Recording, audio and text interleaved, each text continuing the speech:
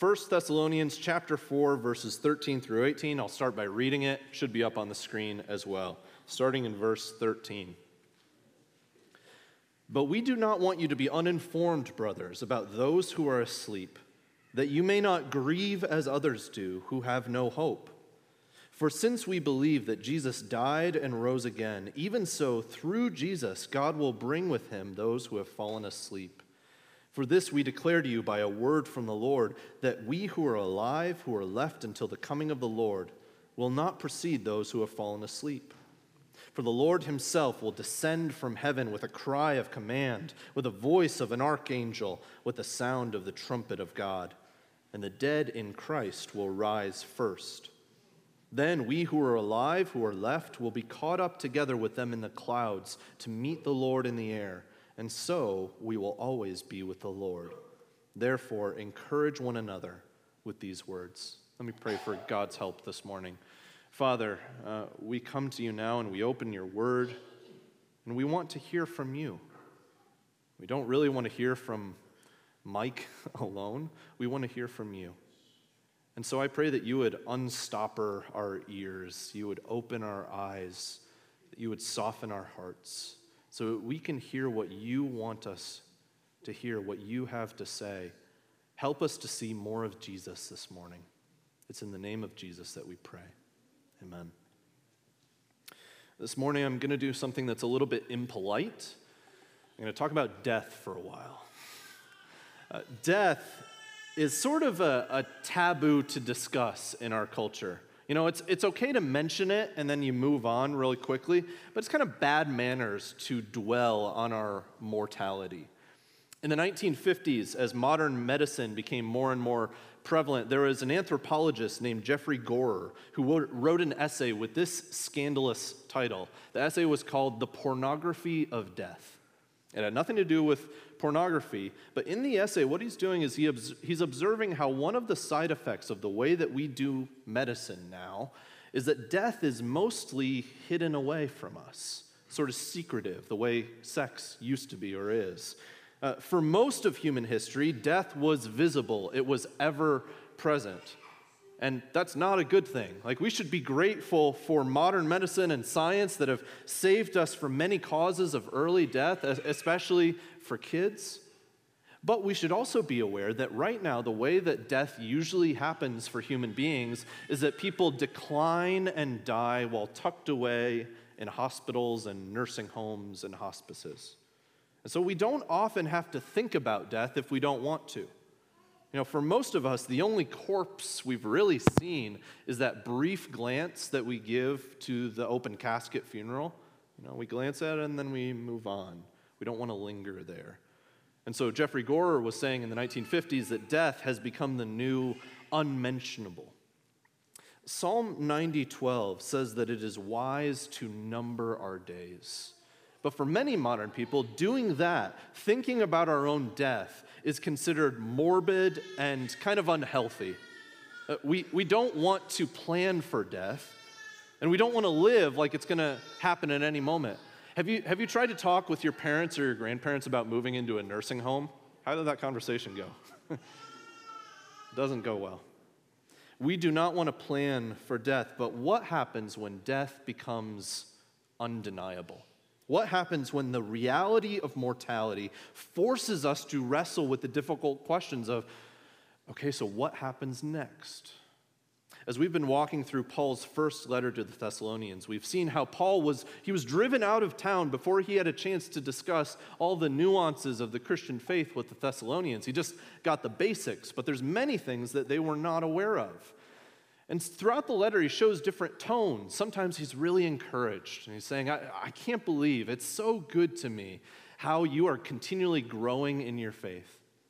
At other times, like Kelsey preached on last week, he's more pushing and urging and imploring. I really want you to change direction or continue in this. But look at the tone of the very first verse in our passage, verse 13. We do not want you to be uninformed, brothers, about those who are asleep. Then down in verse 18, he says, therefore, encourage one another with these words. In this section of the letter, Paul wants to educate. He wants to fill in the gaps of their knowledge so that the believers in Thessalonica could encourage, reassure, strengthen each other when they experienced death around them. The Thessalonians were dealing with this question, what do we do with death? Apparently, in this church, they had just witnessed the deaths of multiple people in their community. Some think that was due to martyrdom. It could have also been people dying for natural causes. And when those brothers and sisters died, people they knew were believers, the Thessalonians were confused and scared about what would happen to them. They needed help to learn how to think about death. And I suggest that we do as well. All of us, at one point or another, we will see death, not just as faraway news, but up close to us, very close to us. In the past year, we've as a church, we've experienced a lot of loss. I'm thinking of Rocky and Kathy Hardju, thinking of John Brecky and Ralph Selke. And I, as your pastor, I hear your prayer requests. I talk to you guys. I know that there's a lot more as well. You guys have lost parents and grandparents, siblings and children. You've lost friends and loved ones. In 2018, my mom died after a battle with breast cancer. I've got a picture of her up there. And recently on a vacation, we brought Julian to visit her grave. She is who he was named after. Her name was Julie, he's Julian. And so it's right in front of you. What happens when death is right in front of you? What do we do with that? What should godly grief and hope look like? And that's what this passage in 1 Thessalonians is all about. And there's one big idea that I think Paul wants us to hear this morning. If you hear nothing else, it's this. When Christians see death, we must encourage one another because God will raise the dead. So Paul's goal is that we as a church, would actually encourage one another when we see death. And so he gives 3 encouraging details about the resurrection of the dead when Jesus returns. Here they are. First, God will raise the dead like he raised Jesus. Second, God will raise the dead with power. And third, God will raise the dead to be with him forever. So we're going to walk through this passage and just take those one at a time. Let's look at the first one. God will raise the dead like he raised Jesus. Look with me again at verse 13. But we do not want you to be uninformed, brothers, about those who are asleep, that you may not grieve as others do who have no hope. It's pretty common knowledge that people grieve in different ways. That's natural and normal and fine. But Paul, in this passage, wants to teach us that there are certain kinds of grief that are unhealthy and unhelpful for us. So he explicitly mentions grief without hope. And I've got a chart up here, that's on the left-hand side here. Hopeless grief. Those who grieve without hope are often consumed and overwhelmed by the emotions that accompany death. And then years or even decades after that loss, they may fall into bitterness, despair, a darkness that doesn't ever seem to lift. The view of death here is that death has won. It's the victor, and I'm the loser. Maybe you find yourself in that category and you know somebody who's like that. However, in my experience as a pastor, I've also seen many Christians, especially, can I say, Christians in the Midwestern, northern Minnesota, sort of stiff upper lip stoicism kind of culture. A lot of Christians fall into the opposite error, which I'll call griefless hope. These sorts of people think about death entirely with their mind. It's an intellectual exercise. It never sinks down deep into their emotions. They don't feel it. In the Iliad, that book that you read in high school and then forgot about, the epic poem from ancient Greece, Achilles tells the father of the fallen Hector, says, "Bear up, nothing will come of sorrowing for your son." So in modern language, you might hear it said like this: look, grieving won't help anything. Sure, you can grieve at the funeral, but then move on. Death just is what it is. In the secular setting, there's a certain brand of this. Death is natural. It's the circle of life. It's nothing to be afraid of. But in the church, there's another brand of this that is quick with the Christianese cliches and the platitudes. This is the now. She is with the Lord. The Lord works all things together for good. God is good. Everything happens for a reason. And while those statements are all true, they are entirely future-oriented without any sensitivity for the present moment. Whereas hopeless grief falls into the opposite error. It's entirely present-oriented without any vision of how things could get better in the future. Now, maybe you see yourself falling into one of those categories, and I don't say this to shame you. I say this to show you a better way. Paul does not want us to grieve without hope. He does not want us to hope without grief. We must have both. Grief and hope are not mutually exclusive. It is good and right to feel deeply and even to rage against death, because the Bible presents death as an enemy.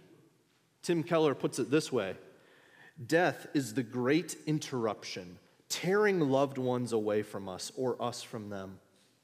Death is the great schism, ripping apart the material and immaterial parts of our being and sundering a whole person. Death is our great enemy, more than anything. It makes a claim on each and every one of us, pursuing us relentlessly through all our days. When Jesus lost his friend Lazarus, he was standing outside of the tomb.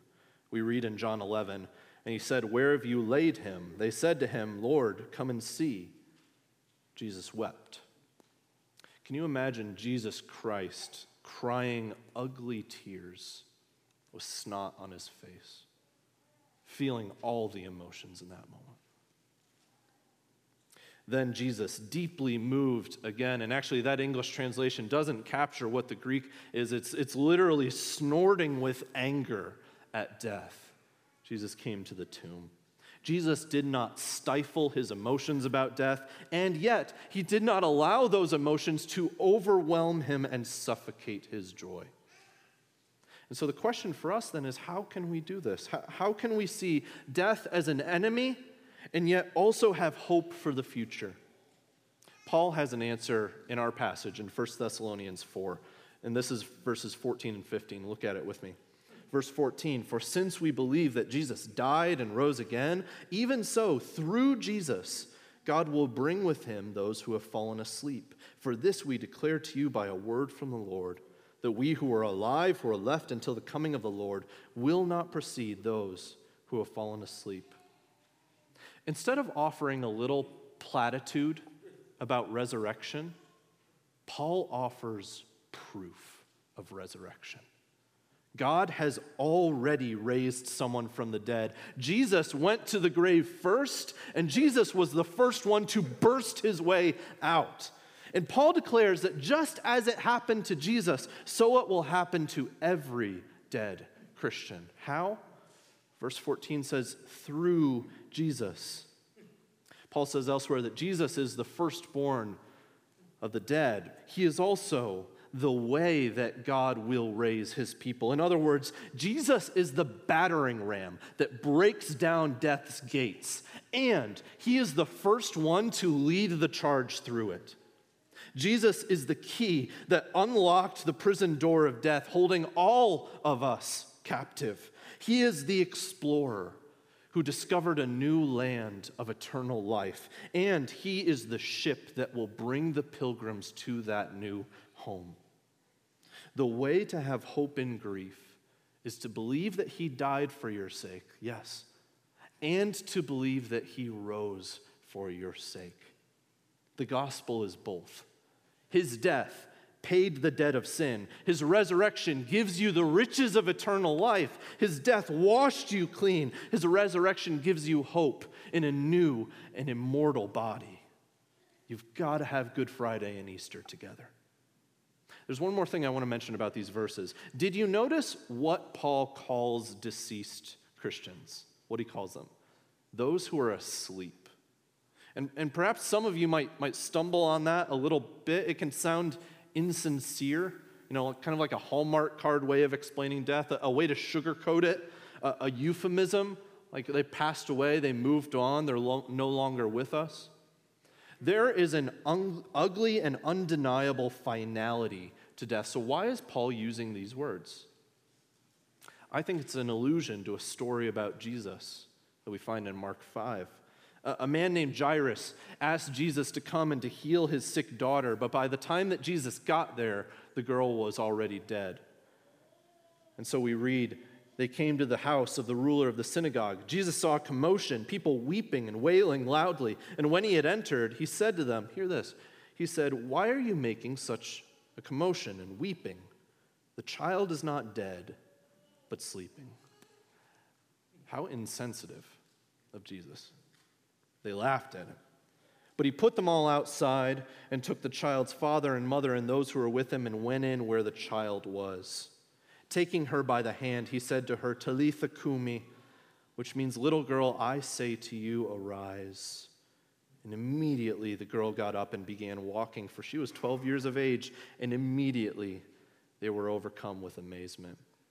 Now, the words that Jesus speaks here, which we actually have recorded for us in the original Aramaic that Jesus would have spoken, these are some of the most tender in all the four Gospels.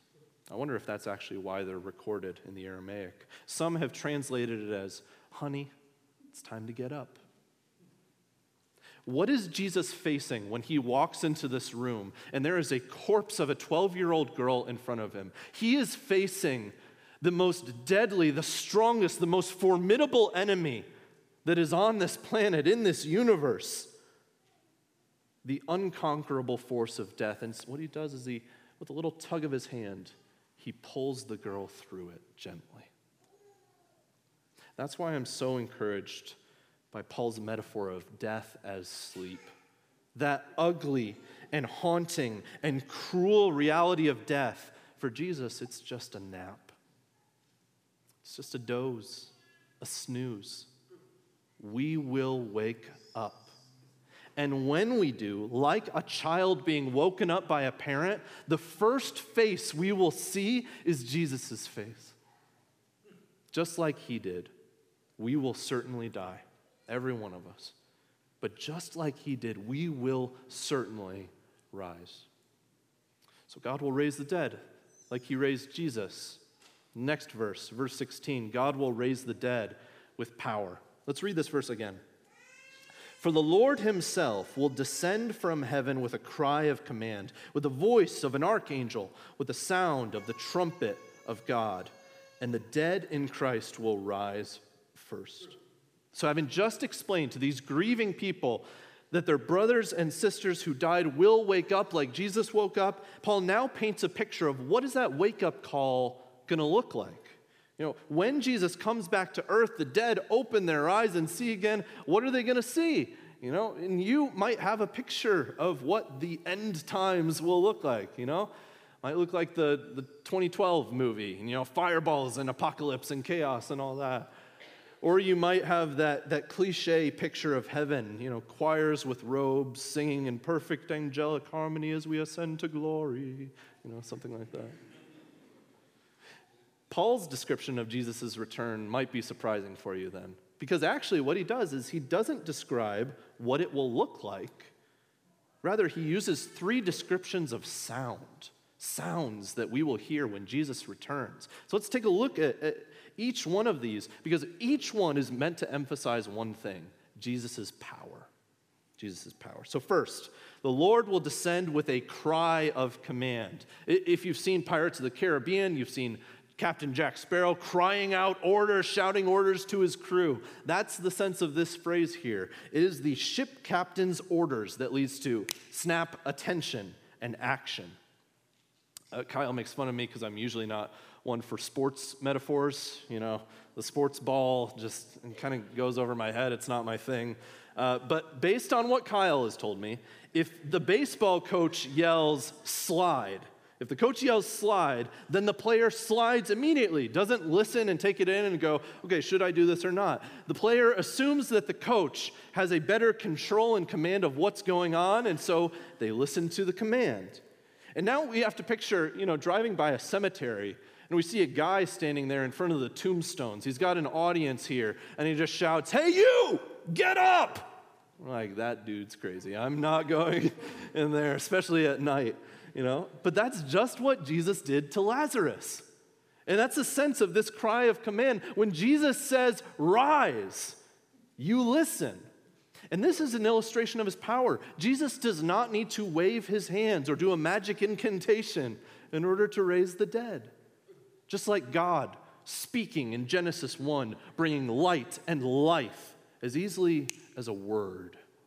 Jesus comes back, and his words contain power to bring corpses to life. Second, the Lord will descend with the voice of an archangel. Now, it may surprise you that archangels, as much as some people talk about them, they're only mentioned twice in the Bible. It's here, and then a kind of weird verse in Jude. That's it. We don't know much about them at all. But it seems like the point that Paul is making here is that Jesus will not be alone when he comes back to raise the dead. So going back to that ship captain metaphor, we think of Captain Jack Sparrow. He's shouting an order, and then that order gets repeated by the officers all around the crew. So, hard to starboard, that sort of thing is going on here. When Jesus returns, he speaks with an army behind him, all as a demonstration of his authority and power over death.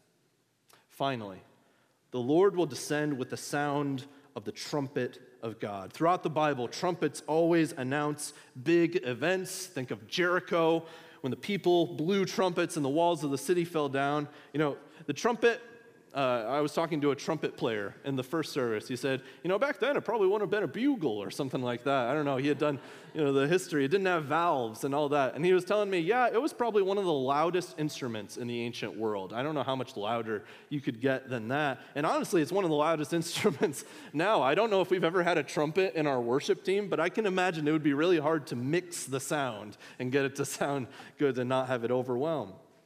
And why is this relevant? It's because people always speculate and theorize, ever since the days of Jesus, about the timing of the end of the world. And honestly, I've had people come to me and they'll say things like, oh man, the world's going crazy. I don't know, this might be the end times. We're always wondering, is this it? Did it start? Is this the end of the world? Now, the Bible does say that the end of the world will come when we least expect it. And next week, Zach Williams is going to cover that when we look at chapter 5.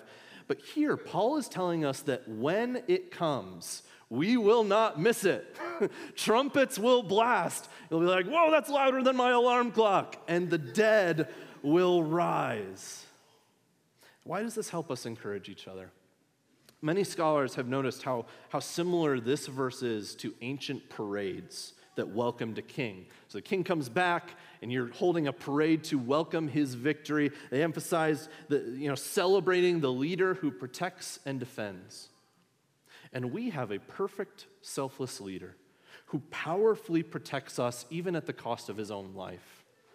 There's a famous part of Revelation 19. Jesus is described as returning on a white horse. You probably heard this before.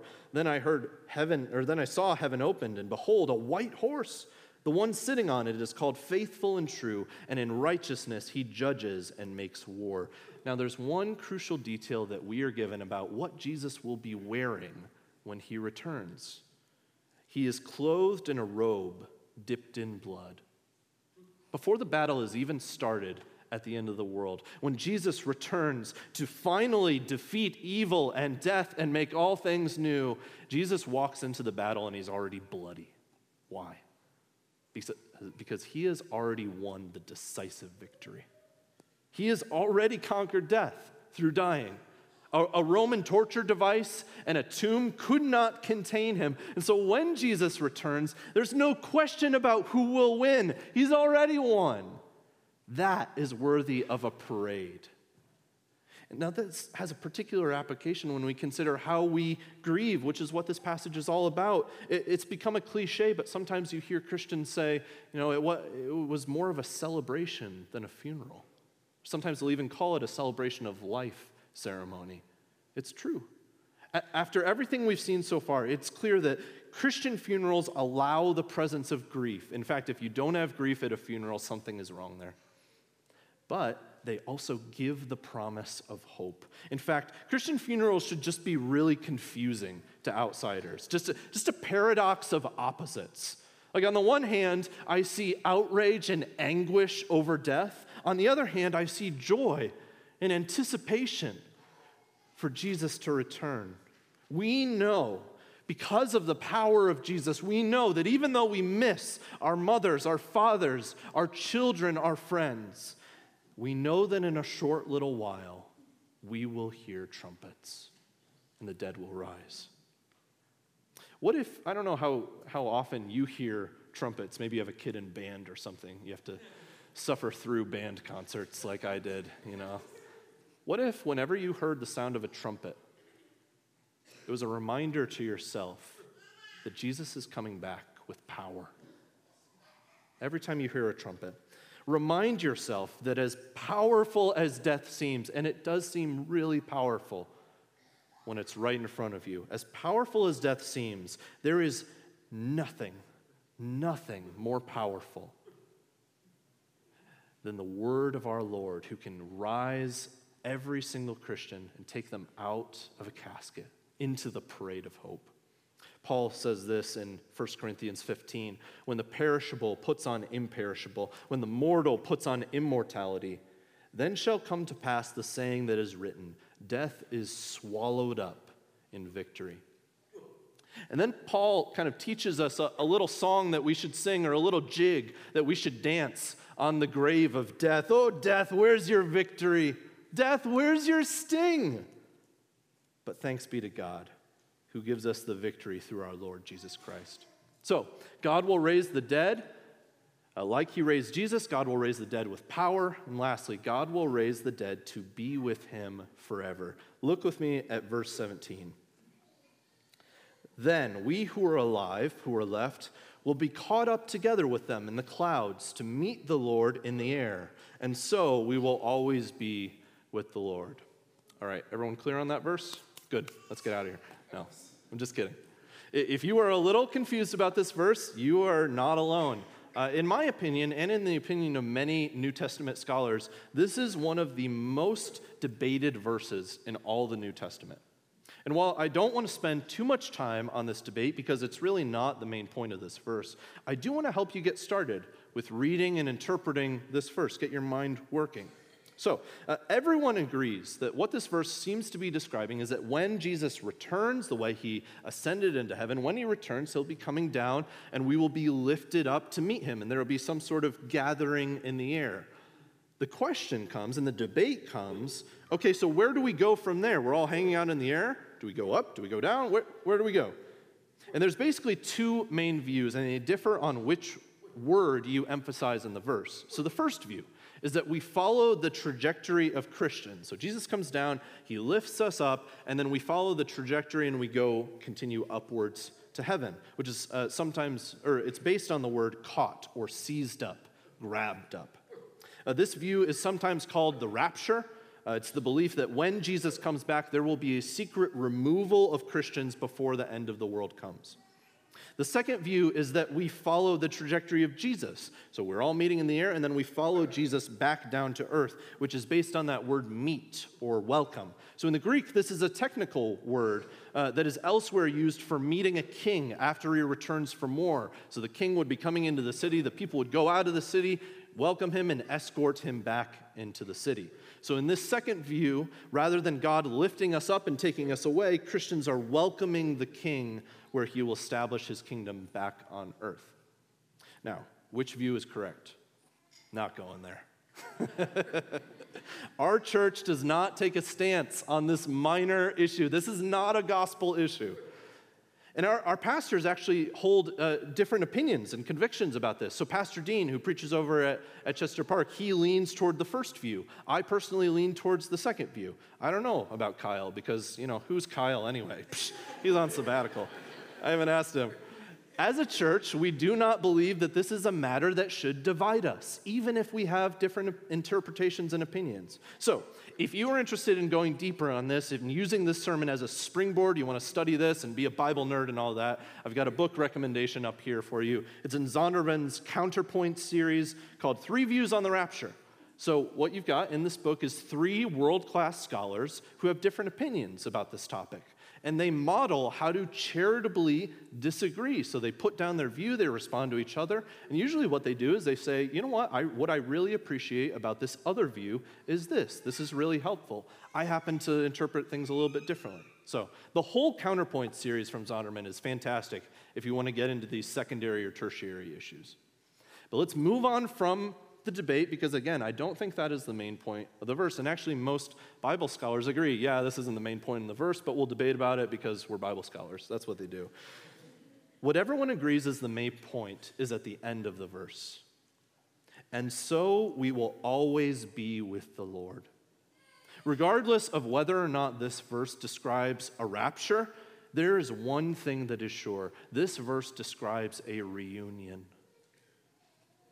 At the end of it all, when Jesus returns, all of our brothers and sisters, dead or alive, from any age or time or race or tribe or nation, will always, forever, eternally, finally be with the Lord, with our Master, with our King, with our Savior and friend. I mentioned this a little bit the last time I preached, but I believe that goodbyes are a mark of the fall. All of us, whether we are Christian or not, we have this innate human longing to be with those we love. We long for there to be no distance between us. It's difficult to even imagine a time in which we will never have to say goodbye again. There are many parts of the Lord of the Rings movies that make me cry. One of them is at the end of the Return of the King. Frodo and Sam have destroyed the ring. They're waiting on the side of Mount Doom to die. They're remembering the life they said goodbye to, the home they left. They're remembering the fields, the strawberries with cream. Sam says, "Rosie Cotton dancing. If ever I was to marry a girl, it would have been her." Sam and Frodo are miraculously rescued by the eagles, and the very next scene, which I've got a picture of, is, in my opinion, a picture of what this reunion will be like. Just a little taste. The hobbits open their eyes and they see their friends. No more goodbyes. This is a picture of what Paul wants us to believe. When Jesus returns, you will open your eyes and you will see him first. And then you'll look around and you'll say, my family is here. And then, and here's the kicker, you will never not see them again. You'll never not see them again. Now, in this moment, I want you to notice your emotions right now.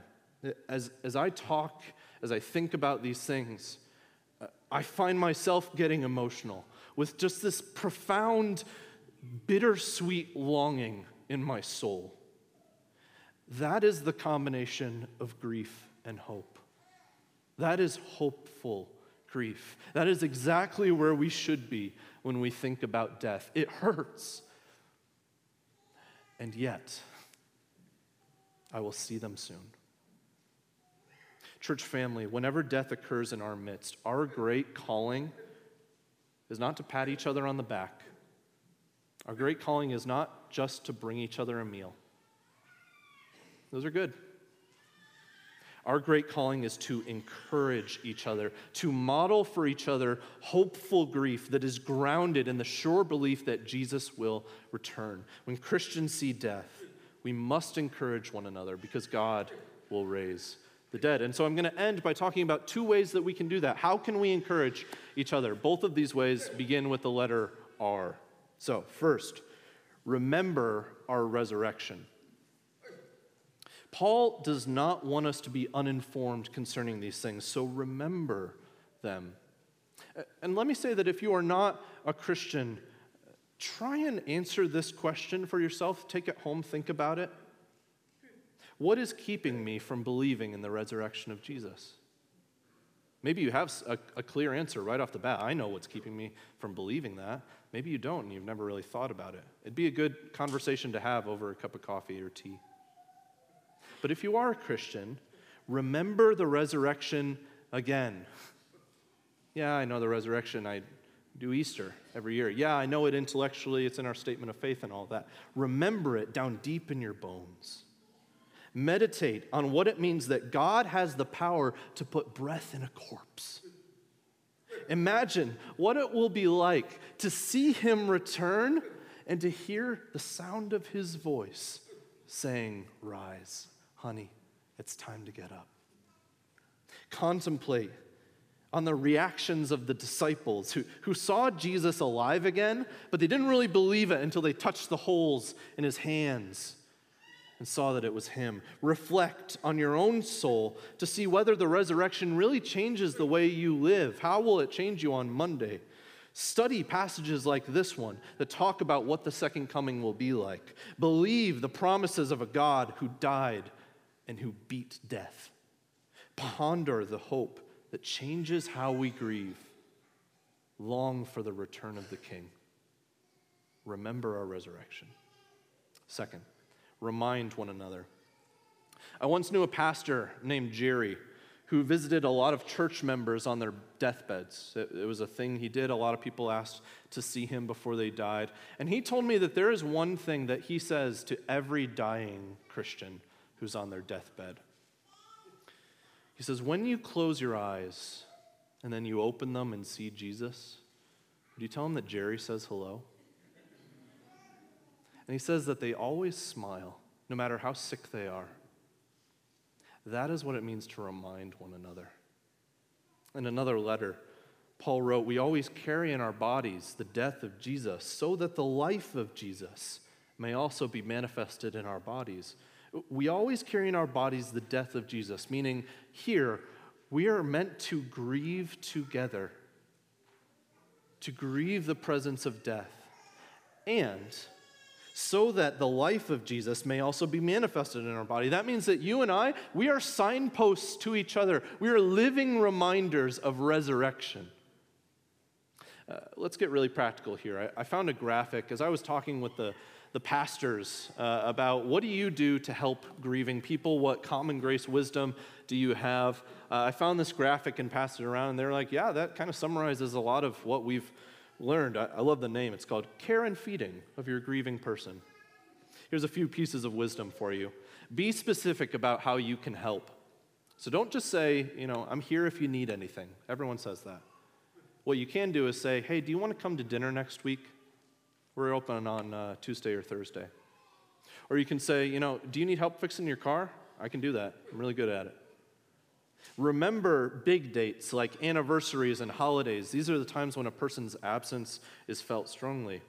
But also remember the little dates. In my own experience of grief over my mom, I found that sometimes it wasn't Christmas where it hit me hardest. Sometimes it was a random Tuesday, out of nowhere. And so text or send a message to each other. Hey, thinking of you.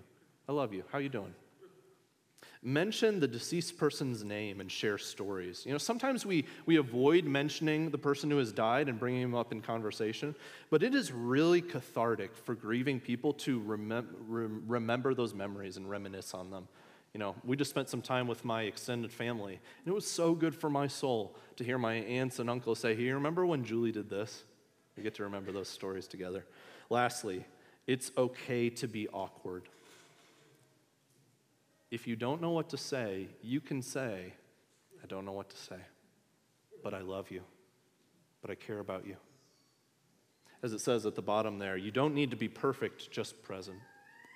So as your pastor, what is my hope for this church family? My hope is that the way our church family processes death with this combined grief and hope, I hope that it would be just bewildering to people outside the church and really strangely compelling. I want people at our funerals to say, this is so strange. There are the extremes of emotion here. There is wailing and there is singing. There is sobbing and there is shouting for joy. And we do it all because we worship the one who has conquered death and who will one day raise the dead. Let me pray for us. Father God, Lord and giver of life, you command this world with a word. You have sovereign power and authority over all things. Nothing escapes your view. It's true that you do bring all things together for good. But we also know, God, that you hate death. You hate it so much that, Jesus, you were willing to give your own life to defeat it. Thank you, Jesus, for your sacrifice. Thank you more for your resurrection, for not staying dead, but for coming out of that tomb and then leading us out of it as well. Holy Spirit, as we come out of this place, as we go about our lives with our families and friends, as we encounter living people, as we encounter death, would you help us, Spirit? Encourage our hearts, strengthen our souls, give us love, give us truth. We pray this in the powerful, living name of Jesus. Amen. You can stand and we'll sing.